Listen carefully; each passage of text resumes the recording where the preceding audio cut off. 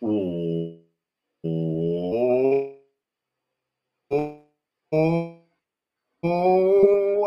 DNVR Rockies podcast, brought to you by Strava Craft Coffee. Remember to use your promo code DNVR25. You'll get 25% off your entire purchase of that CBD infused, deliciously rich, and potentially life-altering Strava Craft Coffee. I'm your host, Drew Rockies. With me, as always, is beat writer Patrick Lyons, and on this episode, Patrick, we get to break down what turned out to be an incredibly fun and eventful baseball game at the very beginning of July, in the middle of the season, between two fourth-place teams. But really a big night of baseball, of course, the Nolan Arenado stuff, the walk-off homer for Elias Diaz, who's suddenly raking. But of course, we've got to begin with the Nolan stuff. You were down there at the ballpark. I was not. You were feeling it's one thing to watch it on TV and experience it the way a lot of us did and kind of see the emotions and the energy of the moment. But you actually felt the vibes. How were they, good sir? It was something. It was really special. I think special is definitely the way to describe it. There were a lot of factors that were at play. I think that helped build things up. You know, we were able to go down on the field, and we're now able to talk with players and again build up that rapport that we had for some fun articles and things coming up in the future. Getting to know some of the ball players who've been on the team for quite a while, yet we haven't really talked to them. And so Rockies were down on the field taking batting practice, and it got incredibly dark. These gray clouds came over. They didn't even have the lights on at one point. And Rockies just barely got in their batting practice, and then it rained, and then the tarp was out, and then there was discussion over whether they would play or not, and it seemed like they would play, but it was just very dark out and very gloomy, and there were fans there, but there was nothing happening as we were all just kind of waiting for something. And the wait was so long at that point. By the time we got back upstairs, from basically like 4 o'clock to 6:30, 7 o'clock, you know, that's a 3-hour chunk that your mood and that excitement kind of gets sucked out. And I imagine that was similar for a lot of fans too, when they got to the ballpark, seeing that it was raining,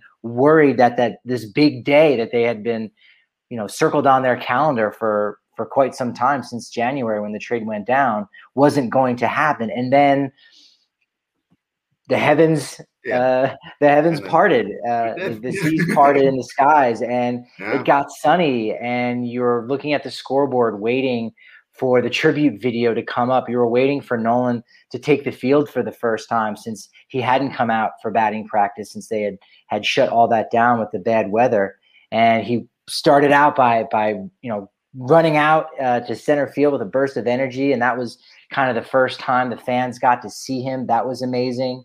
There was the tribute video that helped kind of, you know, push forward any kind of doubts that maybe some people had about, you know, how should I feel about this? And the Rockies did a good job of tugging at your heartstrings. And it all culminated with that moment when he walked to the plate, and it was what was right, and it was what felt good and what felt wonderful, and it made you feel good, not just about humanity in a sense, but it made you feel good about the Denver sports fan doing the thing that, you know, very much, you know, should have been done. And again, anytime two parties kind of go separate ways, you know, there's your side, there's my side, and then there's the truth.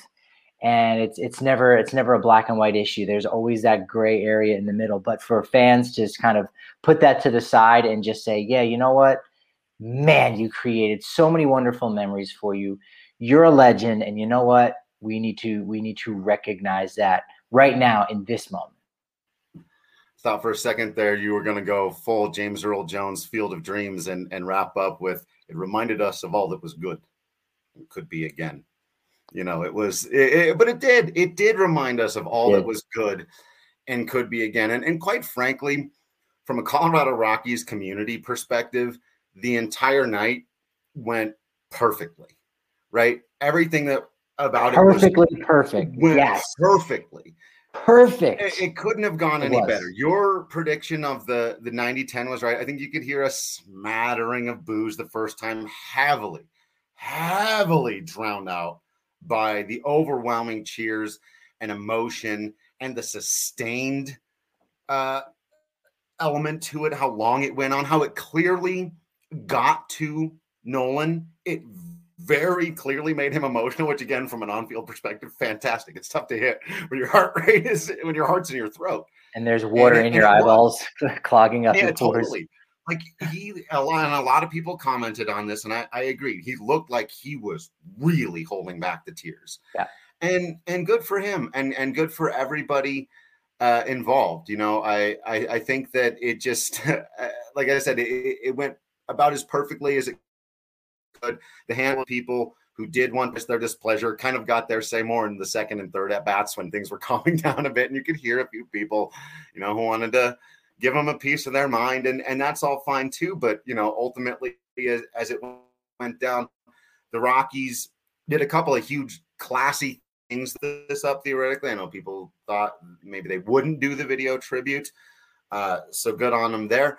And I know this was pointed out by Drew Goodman on the podcast and on the broadcast as well. But Elias Diaz, long before hitting the walk-off home run to cap the night, going out to the mound, making sure that there was absolutely no rush to get Nolan back in there, taking one of his timeouts, a mound visit, which is actually a thing you get charged for now.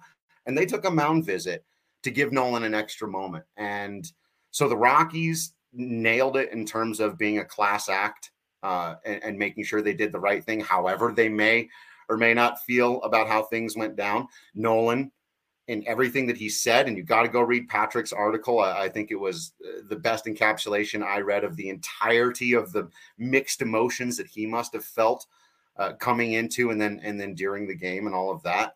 But he was a class act with everything he had to say about the fans, with him taking off his hat and then acknowledging them and prompting some funny curtain call jokes on Twitter and whatnot. But him acknowledging them as well. He could have stood there, gotten emotional, said thanks, got back in the box, but or just tipped his cap and got back in the box. He's holding up the bat. He's looking around. It was wonderful, Patrick. It was everything that it should have been. Yeah, although I may have gotten the breakdown. I think you were there too, with as far as how many people would cheer versus boo, and sure there was an element of there being a lot of Cardinals fans in there, but even subtract them, right? Like we can do the math and say, all right, if we subtract that, now what's the percentage? Still is 90, 90-10. Maybe it was actually more like 98-2. Let's face it, and I can give you the names off air if you want of those 2% of people in the ballpark. But so it went the way you thought. But again, there are those details that you just never know. Elias Diaz, as you mentioned, like just class act, recognizing that moment, going out to the mound. Umpire kind of started the ball and chain there a little bit as he walked in front of the mound. Diaz kind of followed and went a little further, was charged with the mound visit and whatnot. And you kind of saw this moment too, if you go back and look, where Nolan was like, wow, this was cool. All right, let's go back in the box. And that wasn't it.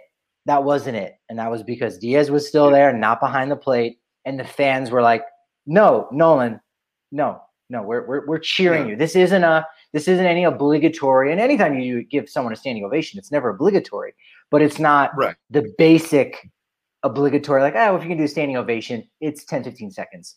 No, this went on for close to 45 seconds. And so that's something I hadn't necessarily thought about, that it would go on that long. I would have taken the under on that. If you said 30 seconds, I probably would have taken the under. Are you kidding me? I'd kill to have a 25-second standing ovation once in my life. It's a long or time. Or even just an ovation once in my life. Yeah, right.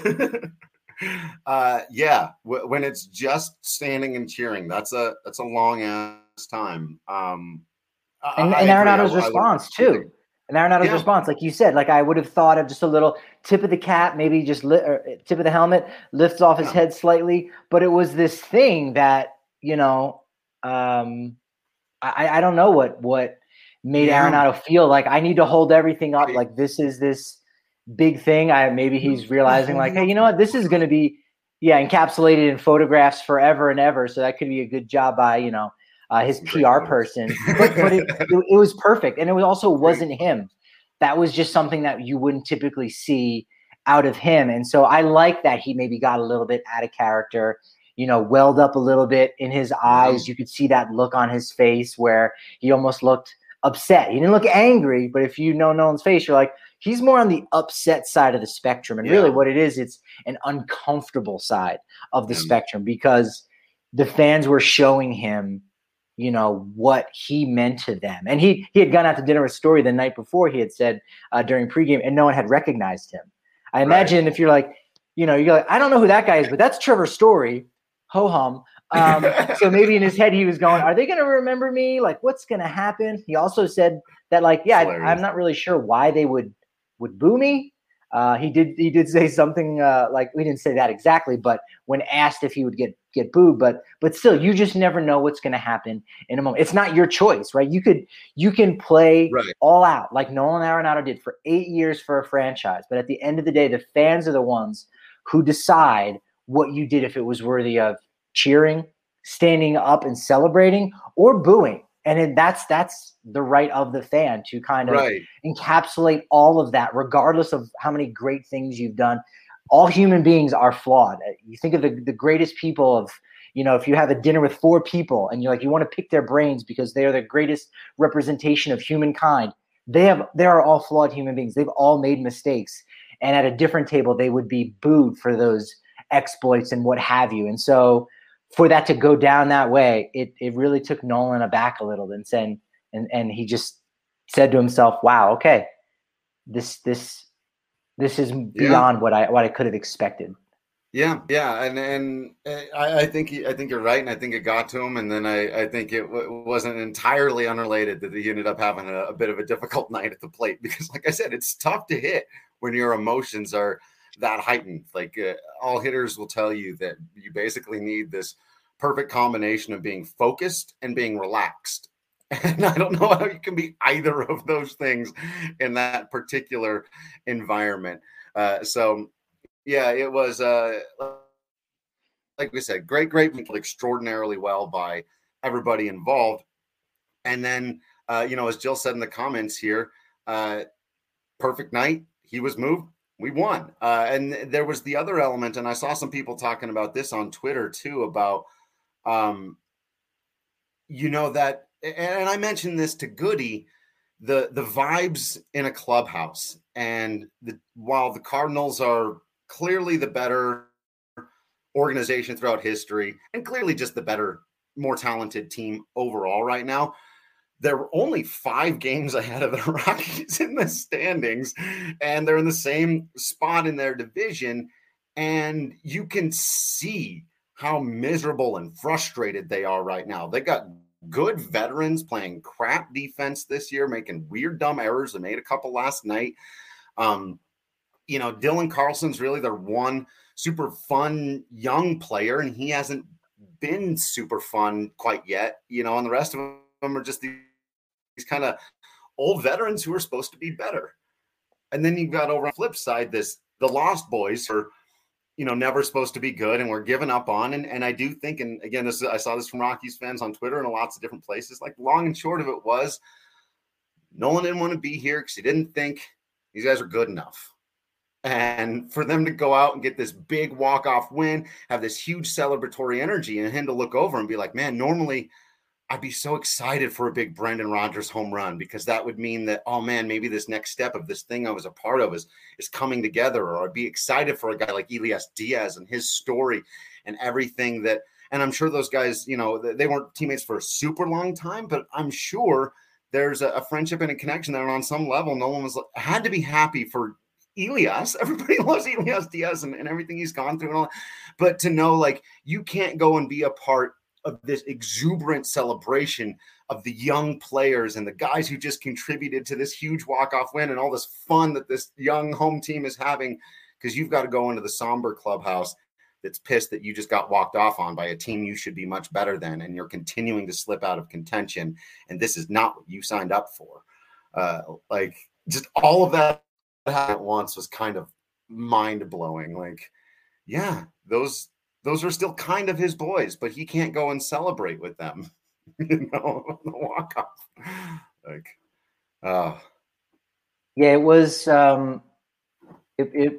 it was a good baseball game. Like, it started off a little wonky. Yeah. The defense was questionable at first, and I thought this is going to be a wild one. Cardinals get one in the second. Rockies get two in the bottom of the second.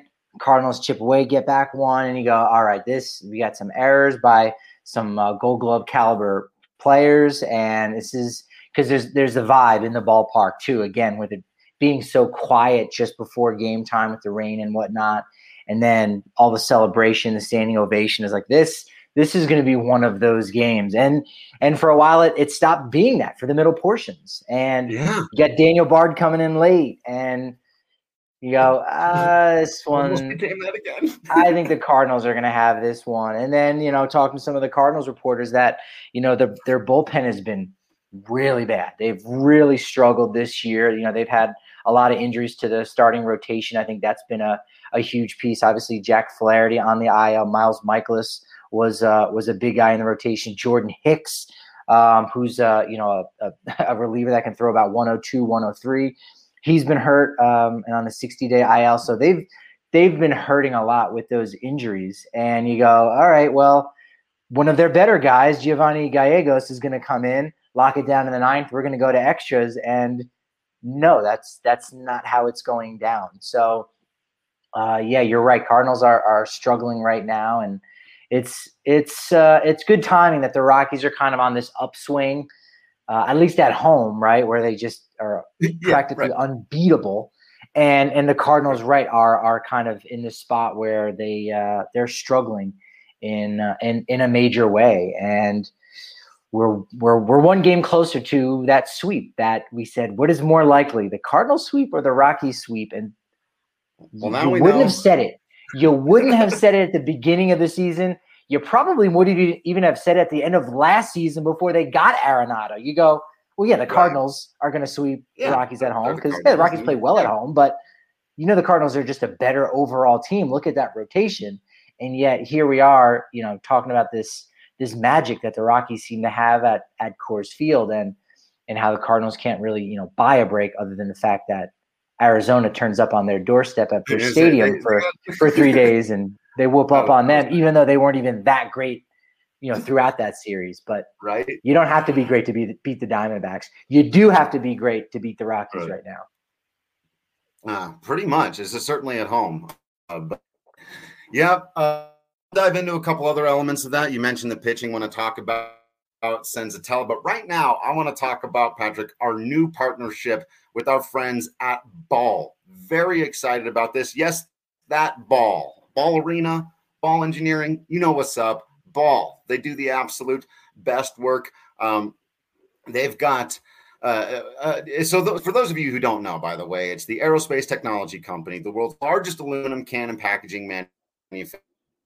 Been leading global sustainability efforts for decades. In 2018 and 2019, Ball Aerospace developed image surveillance systems to observe natural resources from space, methane, ozone, even land and water use. Their ASI, Aluminum Stewardship Initiative, certificate makes it a leader in the stewardship of aluminum while meeting the highest environmental, ethical, and standards within their market value chain.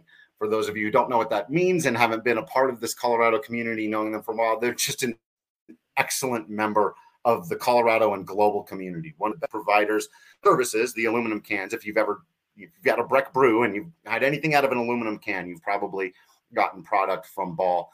And they want you to know that right now, and this is absolutely fantastic, they're hiring here in their Golden plant. They need more people.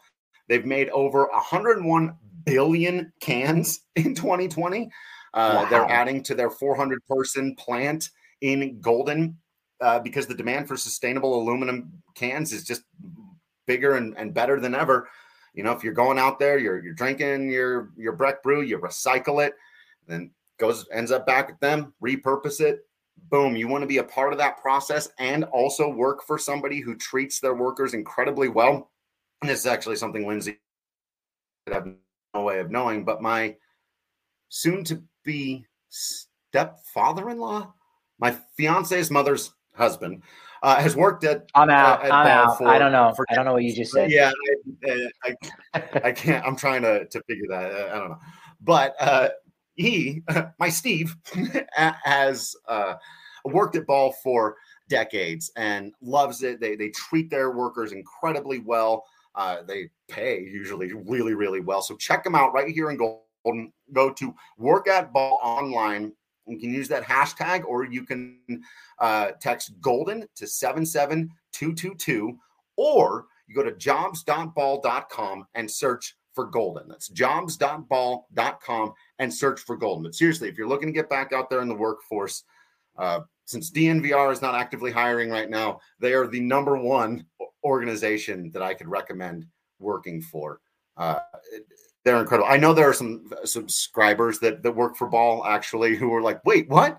We're sponsoring DNVR now? This is awesome. It's like, it's really cool when the whole community can come together in that way. All right, Patrick. Mentioned the pitching wanted to do a similar tip of the cap for Antonio Senzatela that we did for John Gray right before that. Right? You mentioned it early in the game. It seemed like, and on the other side, of course, now, Adam Wainwright's got 4 decades of having pitched in Major League Baseball. You trust that he can, if he gets off to a rough start, tamp it down, figure something out, make adjustments. Senzatela's been a little more up and down, but gives up a couple early runs, ends up getting a quality start out of it. Again, talked about how easy it is for stuff to get away from guys. He was dealing with the emotion of everything going on too. He was the one who had to pitch to Nolan Arenado, and not just pipe him one and let the energy turn the other way if Nolan rips one out of the ballpark in his first at bat. So I thought Antonio Senzatela handled everything exceptionally well. He really did. And, a line I always like to look at when you're trying to break down whether or not a pitcher had a good performance or whatnot. And again, it's not the be all end all, but it's walks. He didn't walk anyone. He did not give a free base to anyone. And there are times in which you need to give a free base to a hitter, right? But right now, as we've been discussing, Cardinals don't really have anybody that's been lights out, right? You've got Paul Goldschmidt batting second because, frankly, you're just trying to get your best hitter some more at bats. And he's been okay, but less than what Paul Goldschmidt typically is. Did give up that home run there in the third, and the bottom of the lineup ended up scoring one on the second. Yeah, but you're okay with this scattering the 7 hits over 7 innings and giving the Rockies that bit of length and really matching Adam Wainwright, who, outside of that home run to Brendan Rodgers, who I'm sure we'll get to how hot he's been. You go, hey, maybe the Rockies have finally figured out Adam Wainwright, because he's been so good against the Rockies, kind of like, world record good, because entering this game, or rather since divisional play began in 1969, Adam Wainwright had a 1.41 ERA against the Rockies, and that was third best all time. And oddly enough, he's behind himself because he had a 1.48 ERA against the Astros too. So he dominates both of those teams. Yeah. And after the second inning home run, he really settled down and he gave them some length, which they needed, because again, the bullpen is spotty at best. So he gets 8 innings, but Senzatela, kind of another little notch on his belt. Yeah, he went 8. Yeah. You wouldn't think. Only struck out 4. We've had this conversation. I feel like we talked about it. I said yes. And then I went back and looked at the numbers, and I thought they're not as good as you think. And I changed. Well, I knew the numbers weren't going to be great just because pitchers don't have great numbers to begin with. Right. But he had, I think, far too many. Yeah, I think he had far too many injuries throughout his career. Yeah. He would almost need to, for the rest of this season. I don't know if he's got one left in him, but almost for the rest of this season, have a Mike Mussina-esque type season that Mussina had in 2009. Yeah. He went out on top, was nearly the AL Cy Young Award winner, won the World Series with the Yankees, was fantastic in the postseason. You go, wow, that was the perfect cherry on top of a very good career that was maybe a little bit underrated, but Mussina got in. I think Wainwright would need to do that to get in. So I did say yes when this was brought up a few months ago, and I've since kind of reconsidered and gone back and looked and said, I don't know that it's enough. Almost a poor man's John Smoltz, who went and was a great starter, got injured, had to become a closer, who incidentally has the record for most career wins in a single season and career saves in Atlanta's history. And again, this is a team that played in Boston in the early 1900s. Right. I don't know that Wainwright has got it done, but still, when you're in the Hall of Very Good and when you run down those names of like greatest pitchers of the 2000s, you say his name, and even if he's not in the Hall of Fame, it doesn't matter. You are going to remember him and bring him up. Yeah, he's going to be on the list. I'll tell you who's not making that distinction one way or the other today, and that's Brendan Rodgers.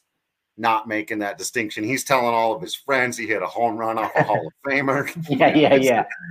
Look, man, this guy. But no, let's talk about Brendan Rodgers a little bit, because he didn't just hit a 2-run home run on a rare hanger from Wainwright, unless he really was trying to sneak one in at the top of the zone. That was just not where you're trying to throw a curveball. It was so bizarre to see him do that. But it was blasted. I will say that when it happens, I would bet 7 out of 10 times. That just surprises the hell out of whoever's at the plate, because you're not expecting a ball to go from your eyes to the top of the strike zone. But Rodgers never bailed on, waited and absolutely obliterated the thing. But I thought he had great at-bats all night. He almost took him deep another time. He had a hard line out the third, drew a walk late in the game. So it wasn't just a homer for me. I thought Rodgers maybe took the best at-bats of anybody for either team. We'll talk about Diaz in a minute, and that wasn't – honestly, wasn't a great at-bat, great swing. But Rodgers, man, starting to – I got a lot of messages last night from people saying, okay, Drew, okay, I'm in. I've been out. I wasn't there. I'm in on Brendan Rodgers now. It's going down right now. It is absolutely going down with Brendan Rodgers, and we could get into the debate whether he blasted it or clobbered it. I think he clearly clobbered it more than blasted it. But you know what? We'll talk that off air in our Slack and the Discord. You can vote on that. But you understand. You begin to kind of understand why Ryan McMahon has dropped to the 7th spot in the order. And yeah, he just hasn't been that effective.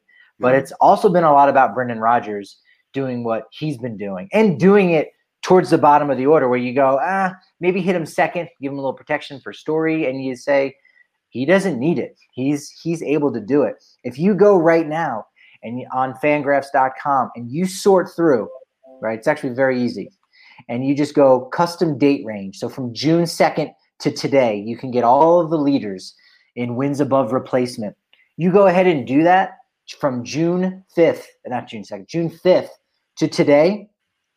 You're going to see Brendan Rodgers right at the bottom of that list at number 30, the 30th best player since June 5th of all of the players on all of the teams in the one Major League Baseball. Yeah, he's 1 win above replacement. Batting .338, .425 on base percentage, .632 slugging.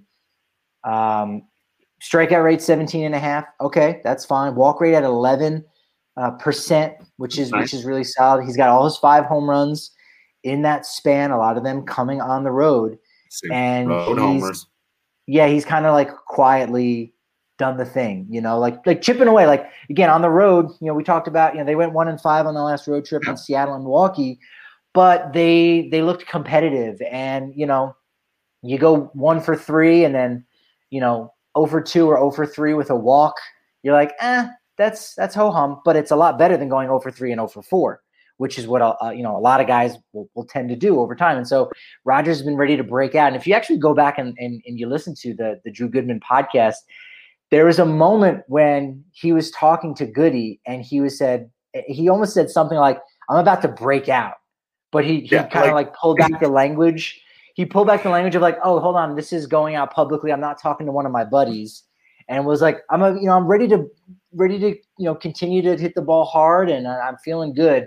And he gave you that taste, and he gave you that inkling. And you're right, he just missed on that ball in the 6th inning, where it was the same thing. It was a hanging curveball, I think, and he hit it right to the warning track to left field, and O'Neill grabbed it. But he's been really exquisite. I'm okay with leaving him where he's at in the order. I think the 6th spot is really solid for right now. You don't need to necessarily mess anything up. A month is great. A little less than a month is great, but He's got to continue to do it a little bit longer. The lineup is fine as it is. You know, they're winning ball games at home. Maybe they try something different on the road, but you don't necessarily need to rush anything. He's doing it.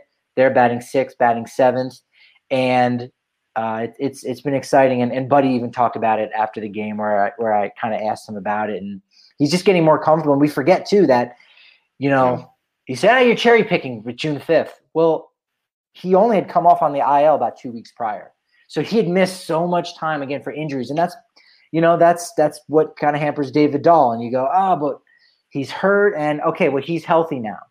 Let's see what he can do. And now here, after coming back, recovering, getting his health back, getting somewhat regular starts, because he isn't starting every single day. Not every but he's single done a good job.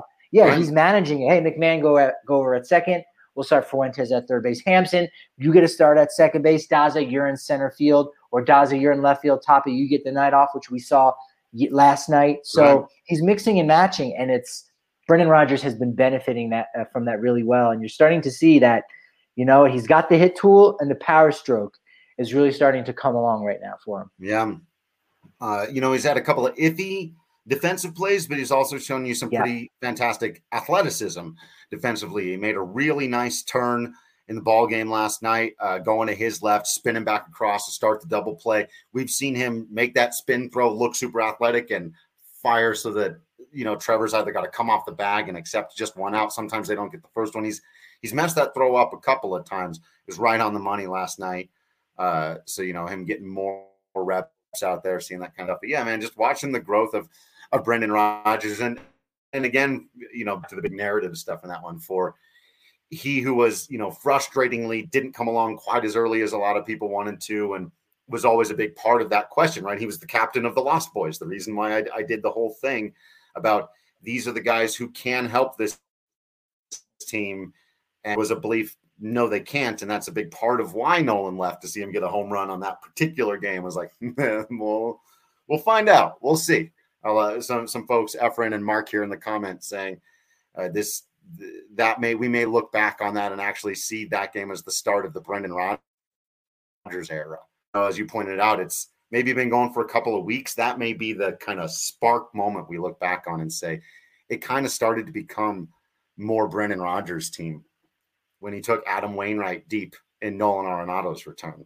That's big league stuff.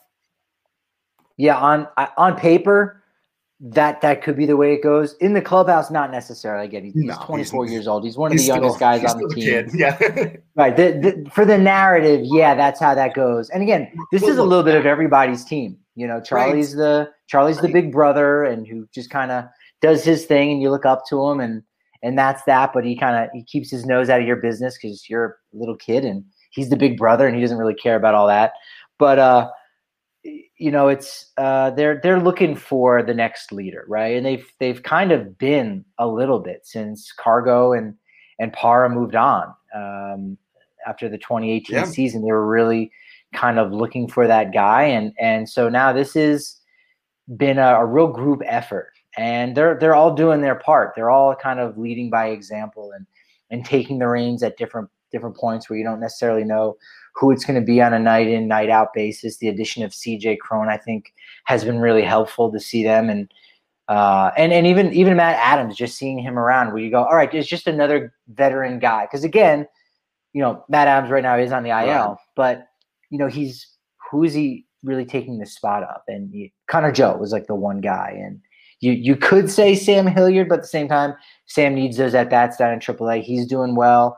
He'll eventually get his opportunity at some point, but he's an outfielder, and the entirety of the Rockies outfield is really healthy right now. So those veteran guys have been really good, you know, additions to the team while, you know, the next crop of guys figure out who's going to be a leader. And it doesn't even have to be a leader on the field, on the field too. I was talking with one of the reporters from St. Louis last night, and the name Tony Walters came up. I'm like, where is he kicking around? That's actually confessed, I don't know. He was with Pittsburgh, and then he was with the Cubs, and he got thrown out at home plate. Looked a little funny doing that, and I don't know where he's at now. Right? Yeah. But Walters became this almost He wasn't the de facto leader, but he became a leader in the clubhouse where the pitchers were talking with him, and he would kind of almost do it behind the scenes because there was nobody in the front of the picture, taking full charge. And that's okay. Right. You don't necessarily have to have that. But Walters was this guy, and he wasn't doing it on the field. He wasn't doing it statistically, but he was doing it a little bit behind the scenes, and that's okay. And so, I think you're seeing a little bit of a lot of different guys kind of taking those, micro leads, they're micro leaders, behind the scenes a little bit. But that's okay. You want them to lead on the field. I think sometimes that maybe is more important. Like, for everything you can say about Nolan Arenado maybe not being a leader in the way that Troy Tulowitzki may have been, or Carlos Gonzalez, he led on the field, and you go, well, shoot, that you can't buy. That counts for stuff too. Yeah, that's something that you can't, manifest. But you can go out and get a veteran who can be a leader and do those things, who on the field, they're not really doing much of anything. So you'd rather have the guy on the field be the leader more than anything. And so it's great to see Rogers leading in that. You need them both, for sure. Yeah. And, and I totally agree. It's going to be interesting, especially watching how Charlie evolves in that role, because it looks like he's probably going to be the one guy who is here for quite a while moving forward. One other big piece of the game last night that we do have to talk about, but of course we've got to mention our friends over at Solace Meds. Solace Meds has some of the best herb you've ever seen, smelled, tasted in your life. They're absolutely fantastic stuff. They got one right over by the DNVR bar. They got one in Fort Collins. They got one in Wheat Ridge. And where's the other? Fort Collins, Wheat Ridge. Oh, Broadway. One off of Broadway there. Yeah. The one off of Broadway. They're doing a huge July 4th sale. Buy 3, get your 4th product for 10 cents on the entire store. You guys, that is an incredible deal. They got gummies. They got resin cartridges. They got concentrates. They got cones. They got pre-wraps. They got anything and everything you can think of, all different kinds of price ranges, whether you're trying to go super luxury and treat yourself, or you're just trying to get as much as you can, bang for your buck. And if you head to their Wheat Ridge location, you can get a free Solace bar or King Cone when you mention the code DNVR20, which otherwise just get you 20% off. But yeah, that free Solace bar or King Cone down at the Wheat Ridge location. You can also order online at SOLACEmeds.com. And again, do not forget to use promo code DNVR20 to save 20% off.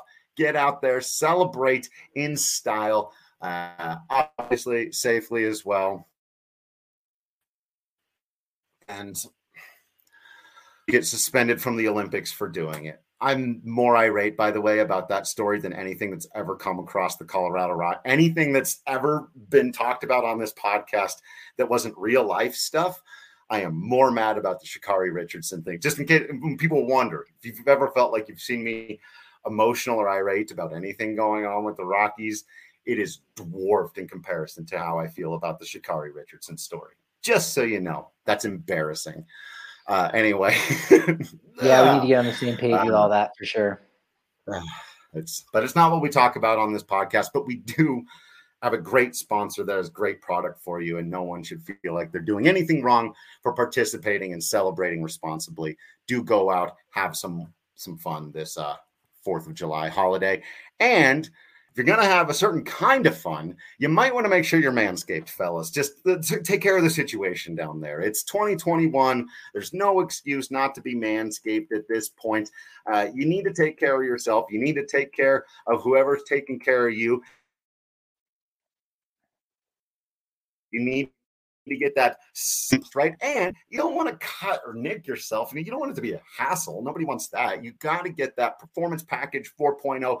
The Lawnmower 4.0 trimmer is insane. Dare I call it the GOAT of ball trimmers? Yeah, I dare call it the GOAT of ball trimmers. That's what I'm saying. They got the best products for you. They'll take care of you downstairs, your family jewels, help you smell better, help you feel better. Everything is better when you're manscaped, especially in the summertime. Fellas, it makes a difference. I'm telling you. You get 20% off plus free shipping when you use promo code DNVR at manscaped.com. Again, 20% off and free shipping with code DNVR at manscaped.com. Escape the shrubs and weeds this summer and shine with Manscaped. Yeah, it's too hot for all that business. Like, it just lower your body temperature. How about that one? Let's go scientifically. Right? Cool off out there. Well, I'll tell you someone who's not cooled off, someone who's super hot, someone who I hope is Manscaped, because otherwise he's too scorching hot. And that is, in addition to your heater on DraftKings Sportsbook, is, of course, our guy, Elias Diaz, who, and the fun note handed down from Rocky's PR last night that I saw all y'all. Yes, let them know. Let them know. You can't. Baseball is the best thing. It is the best thing, because if this happens in WWE, you just go, oh, very clever, Vince, or, but you cannot script this. Elias Diaz, with the walk-off homer, became the first player to hit 3 home runs in a game for the Colorado Rockies since 3 consecutive games. 3 consecutive games. Home runs in 3 consecutive games since Nolan Arenado. You can't. Come on. How poetic is that? Yeah, the guy that extended the moment by walking out to the mound for Arenado to have that couple extra seconds, which is a lifetime when you're getting a standing ovation like that, goes out and does it after homering against his former club, the Pirates, earlier this week in back-to-back games. Even before that, really starting to break out a little bit in Milwaukee. He's got a 5-game hit streak going, and you're finally starting to see that thump. And why the Rockies, did move on from Tony Walters, give him another mention. And why they felt like, the combination of Diaz and Nunez is going to be fine, right? They don't necessarily have to be world beaters, catchers. That's really not their job. But Diaz he's kind of taking the starting role from Nunez, who it seemed like he was maybe getting a lot more starts for a period of time, and now it's Diaz, and I understand why you could say like, but Nunez is going to be the future, and he's younger, and he's maybe has more projectability. Well, sometimes maybe Nunez just needs a break. Maybe he needs to step away from striking out twice a game or just being overmatched, and it is hard being a catcher. At any level, right? You just get beat up. So you know what? All right, if Diaz is kind of the hot bat a little bit and is working well with Senzatella and Marquez, which clearly he is, then go with him and let Nunez kind of figure it out and say, all right, man, I gotta get it together. I gotta figure out what I'm doing at the plate so I can take the next step, because he's struggling a little bit, and he'll get it back. And this. Making a change like this towards Diaz getting more of the starts isn't this finite thing that says, all right, well, Nunez is never going to get another opportunity again. He'll always be the backup, getting starts on only 2 of the 5 days that the starters go. No, it's just temporary right now, and Diaz has been absolutely raking. And it's out of the 8th spot too. So you got the pitcher spot coming up after you. Right. The opposing pitcher knows, like, I can get away with some things here, and maybe I get to extend the strike zone. Yeah. And because I got the pitcher next, and then that's going to be an easy out. Yeah. And yet, no, Diaz has been doing the damn thing and looking great. And you say, again, it's another guy that's stepping up, and you're going, all right, cool. Who's it going to be tonight? And it was Diaz for the first time since the cousin. And you can't make things up. Stranger than fiction. Yeah,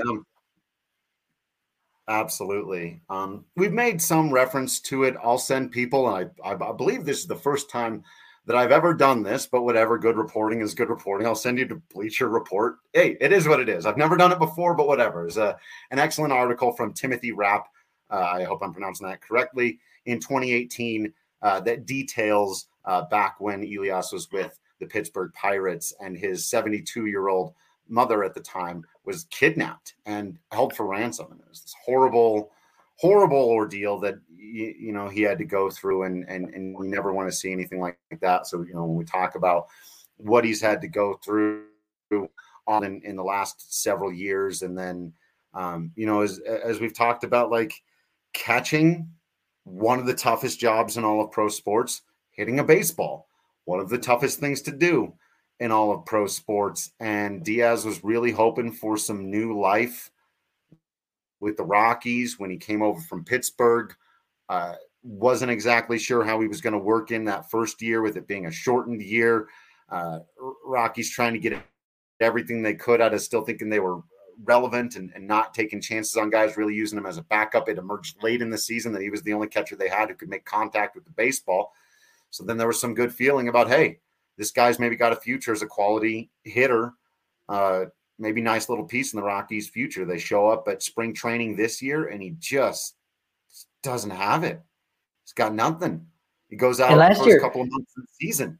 Last year, too, he showed up late, too, to summer camp. Because I think he had some visa issues. And so he was there a little bit late. And so it took him a while to kind of get going. And so that's why, you didn't see quite as many starts and people were kind of ripping their hair out going, Drew Gutierrez is catching again. And all right, well, it is what it is. But those things can happen. And coming from Venezuela where, unfortunately, there are those stories of family members getting kidnapped and ransom and assassinations and all kinds of crazy things that nobody should ever have to deal with, regardless of your profession or regardless of how much money you make and whatever. But he's been able to kind of overcome those things. And you're right. Yeah, he hasn't really had it all year. And yet the Rockies stuck by him. Partially, they don't have any necessarily better options, but they also knew what they were getting out of him. And their expectations was as such that, look, if you can keep the starting pitchers on track, then you are giving us the value that we want. Like, we're okay offensively, kind of just flushing that down the drain. And a lot of teams are, but a lot of teams aren't getting, the half of the tandem that you get of the battery from Diaz as a catcher. And you see how great the starting pitching has been this year. And Elias Diaz definitely, along with Dom Nunez, does deserve credit for that. Yeah. Our guy Mark correcting me in the comments. You're absolutely right. I was mixing up his spring trainings from last year and Patrick alluding to it there as well with him showing up and really having a bad one last year. Diaz and Nunez were both excellent during spring training this year. It was once the regular season got underway. Diaz kind of went immediately into a slump. And as Patrick alluded to there, Nunez started out so hot, but he had to start. I mean, he hit 5 home runs in the first 20 games of the season. Yep. And it was, he was among rookie leaders in RBI and homers and slugging and all this stuff. You had to keep throwing near, especially because Diaz was slumping at the same time too. And the worst way to get out of a slump is not to play. So just a couple of weeks ago, I was seeing a lot of people asking, why is Diaz even here still? Just get rid of this guy. Just call up whomever. This guy's just dead weight on the team.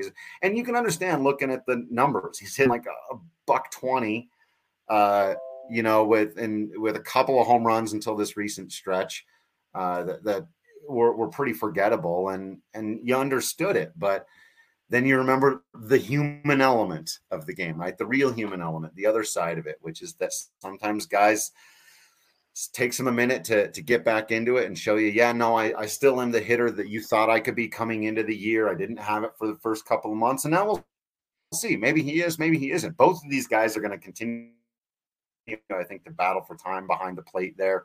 You can't just bury Nunez at this point either. The same way it didn't make any sense to give up on Elias Diaz, it doesn't make any sense right now to give up on Dom Nunez, especially in a season like this. Keep seeing what you've got in these, because maybe next year, after having gone through all this experience, they end up being what Patrick and I thought they had a chance to be this year, a very quality catching tandem for this team. You see the potential there in both players. They just, neither one of them has put it all together for themselves, or the two of them, as a unit, as a catching unit.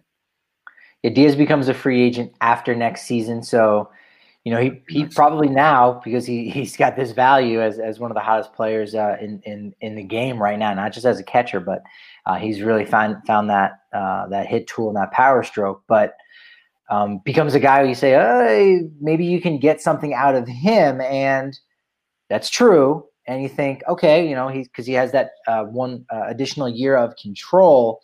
I don't really think you're going to get a lot for him, and that's okay. Like, CJ Cron, we'll see what happens when the offers start rolling in. You might not get a lot out of him, and that's okay. You or not get might not get a lot for him. And I think that's okay. But with the difference between someone like Cron and Diaz is that Diaz is working with the pitching staff. So, Cron is just giving you some kind of offense, the veteran leadership. So, all right, you can still have Matt Adams sticking around as that veteran guy, if you will. And again, you're going to get better defense with Fuentes over there anyway, mixing and matching Connor Joe, giving him a little bit more of a chance, figuring out what's what. Whereas with Diaz, first off, there's really nobody else that's ready. The reports I heard out of AAA with Rabago and Brian Serven. Brian Serven more so. I think he's having a better year. He's kind of past Rabago on the depth chart. But you want to have a guy with a lot more experience. Dom Nunez, a rookie, can't be your most veteran catcher, right? Right. With a guy who's yet to make his debut then coming up. So that's not a good situation.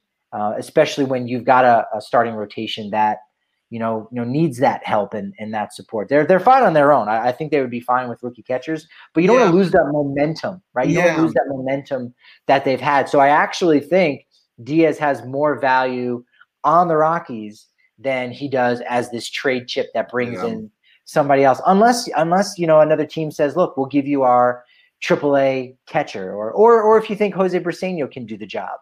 And then maybe you actually could get away with that. So, it would be kind of funny to find out when we get to the ballpark today, that he was traded or even this weekend he gets traded and people throw their hands up. Oh, he was just getting good. He was just getting hot. And right. Well, hey, you gotta strike while the iron's hot.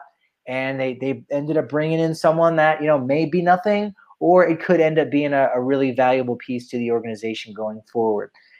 These are kind of the decisions that, interim GM Bill Schmidt and Dick Monfort need to make about the future of the franchise and kind of, balancing the present for the future and whatnot. So it'll be interesting to see what they do with Diaz, but I would tend to think they'll end up holding on to him rather than dealing him away. Yeah, I think so. Mark talking in the comments about Willie McIver and Drew Romo, definitely the most exciting high-end guys. And McIver has only more recently become he's been considered a very solid, more organizational player. He's only starting to pop a bit as maybe a prospect here in the last year or so. Obviously, Romo was a bit, but those guys are farther away either way. Yes. And for catchers do not move quickly. Yeah, there's so much behind the scenes. Like you just don't like if you ever see a top 100 prospect that's a catcher, cool. Like it don't get too excited. Yes, Adley Rutschman, we see you. And Willie McIver actually he'll be at Coors at the Futures game.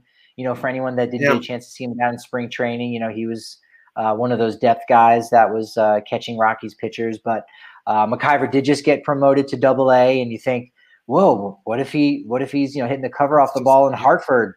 That's okay because that's not the element of the game that he needs to work on and develop. Right. That's not the element that essentially any catcher needs to work on and develop. So that's not going to happen. Same thing with Romo. He's down in Low A, and it's going to be next year he'll be with Spokane and High A. In 2023, he'll be with Hartford. In 2024, he'll be with Albuquerque. Almost no matter how well he's doing at the plate. Right. That's pretty much the timetable. Yeah.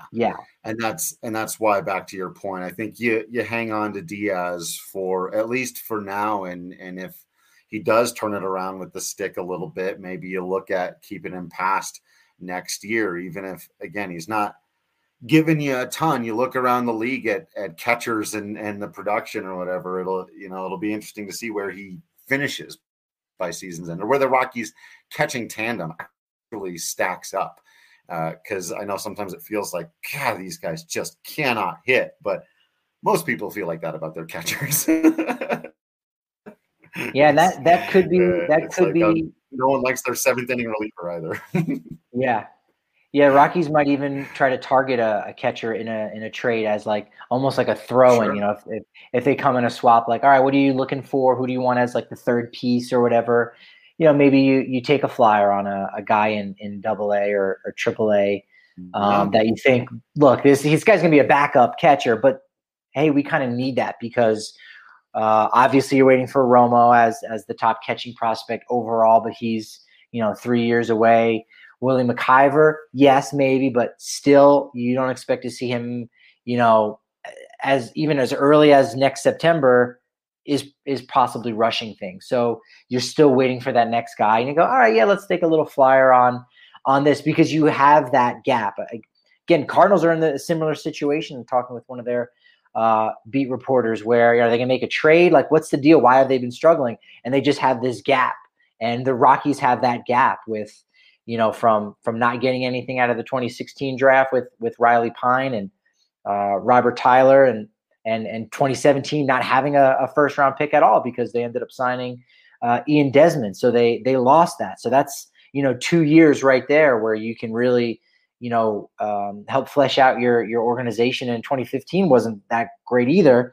Outside of Rodgers and Lambert, you really weren't getting anything at the back end. So there is this gap right now for the organization in regards of prospects. It's one of the reasons why we've so frequently been talking about this idea that, keeping Matt Adams and CJ Cron and some of these veteran guys around isn't the worst thing in the world, because there just aren't those young guys to really supplant them. There are young guys, but they're not ready, or they're just not, really major league caliber players. And you never want to put a guy in a situation like that where they're not really ready to be successful and to continue their growth. They need to make that growth in the minor leagues. And right now at Hartford and in AAA, there's a major gap. You look at the rosters in low A and high A at Fresno and Spokane, respectively.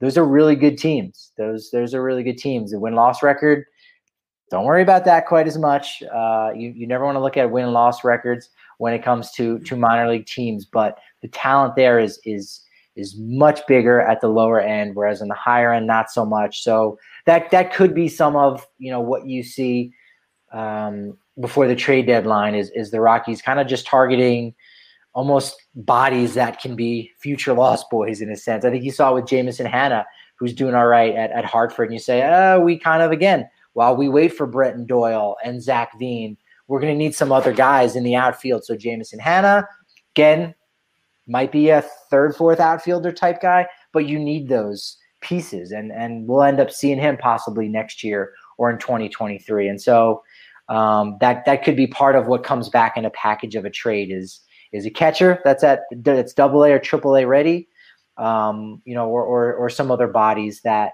again aren't gonna get you too excited, but are going to be needed for the organization to move forward and be somewhat competitive and to fill some of those roster spots, and give him a chance.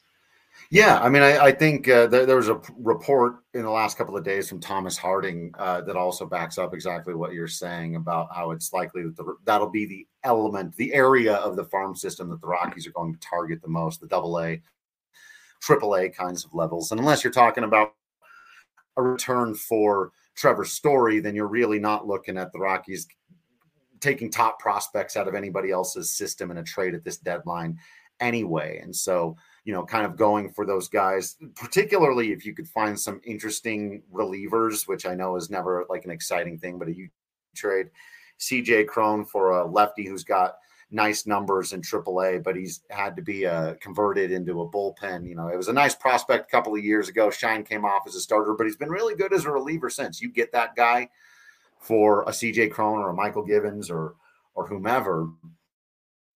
I think you've made your team better, even if it's not something that gets people really excited. Some position player prospect with a little bit more buzz or something like that. Grabbing and a catcher, who may end up being a backup guy would fit similarly into that category, but somebody that you absolutely are going to need, especially if, as we talked about with Goody, and as I've said many times before, the plan is to build around this group of starting pitchers, then those are guys you're going to need to, as you just put it, give yourself a chance. Because you can't have a bullpen this bad, right? No. You just can't have a bullpen this bad if you're starting pitching and your home play is going to be this good. Somebody pointed out on Twitter, I think the Rockies are 20-4 over the last 24 home games, and 2 of those 4 losses were blown saves against the Brewers that were very, very winnable baseball games. It's just like, and the other two were against the Reds. That's right. I think 2 games that I don't know if the Rockies had a lead, but it sure as heck seemed like it. They were in those games scoring runs, but again, the pitching and the bullpen really coughed it up. Yeah. So, you throw a couple of quality relievers in, and you never know. But yeah, it's going to be interesting. We'll obviously keep our eyes on all that. The rest of this series should play out interestingly. Look, the Cards can still come back, take 3, and kind of put the Rockies in their place, as it were, or the Rocks can go ahead and sweep this damn thing and put a nice little interesting question mark into the air about maybe we're not quite the scrubs that everyone should want to get away from, and at least take a little something out of this year that has otherwise been beaten down the Rockies community pretty bad. This week's had a couple good ones, though. The near no-no from Herman Marquez, and getting to welcome Nolan back in the right way, then walk off on his ass. Perfection. You got to love sports, ladies. And and it's kind of getting me hyped up a little bit here with again how well the Rockies have been playing over the last few weeks, particularly at home this week. You hope that they can keep that mojo going. They do travel to Arizona. Hey, there's a good road trip that you might be able to kind of get off the schneid a little bit. And then ho-hum, it's the All-Star break and the All-Star game right here in town. So it for somewhat of a lost season, where the organization is still trying to figure out where they want to go, and maybe doesn't necessarily have a plan of attack. Doesn't matter. If you're a baseball fan, you are here in Colorado and in Denver. This is a good time. This is a fun time. This is a memorable time, and the Rockies are providing a lot of enjoyment, I think, for all of us.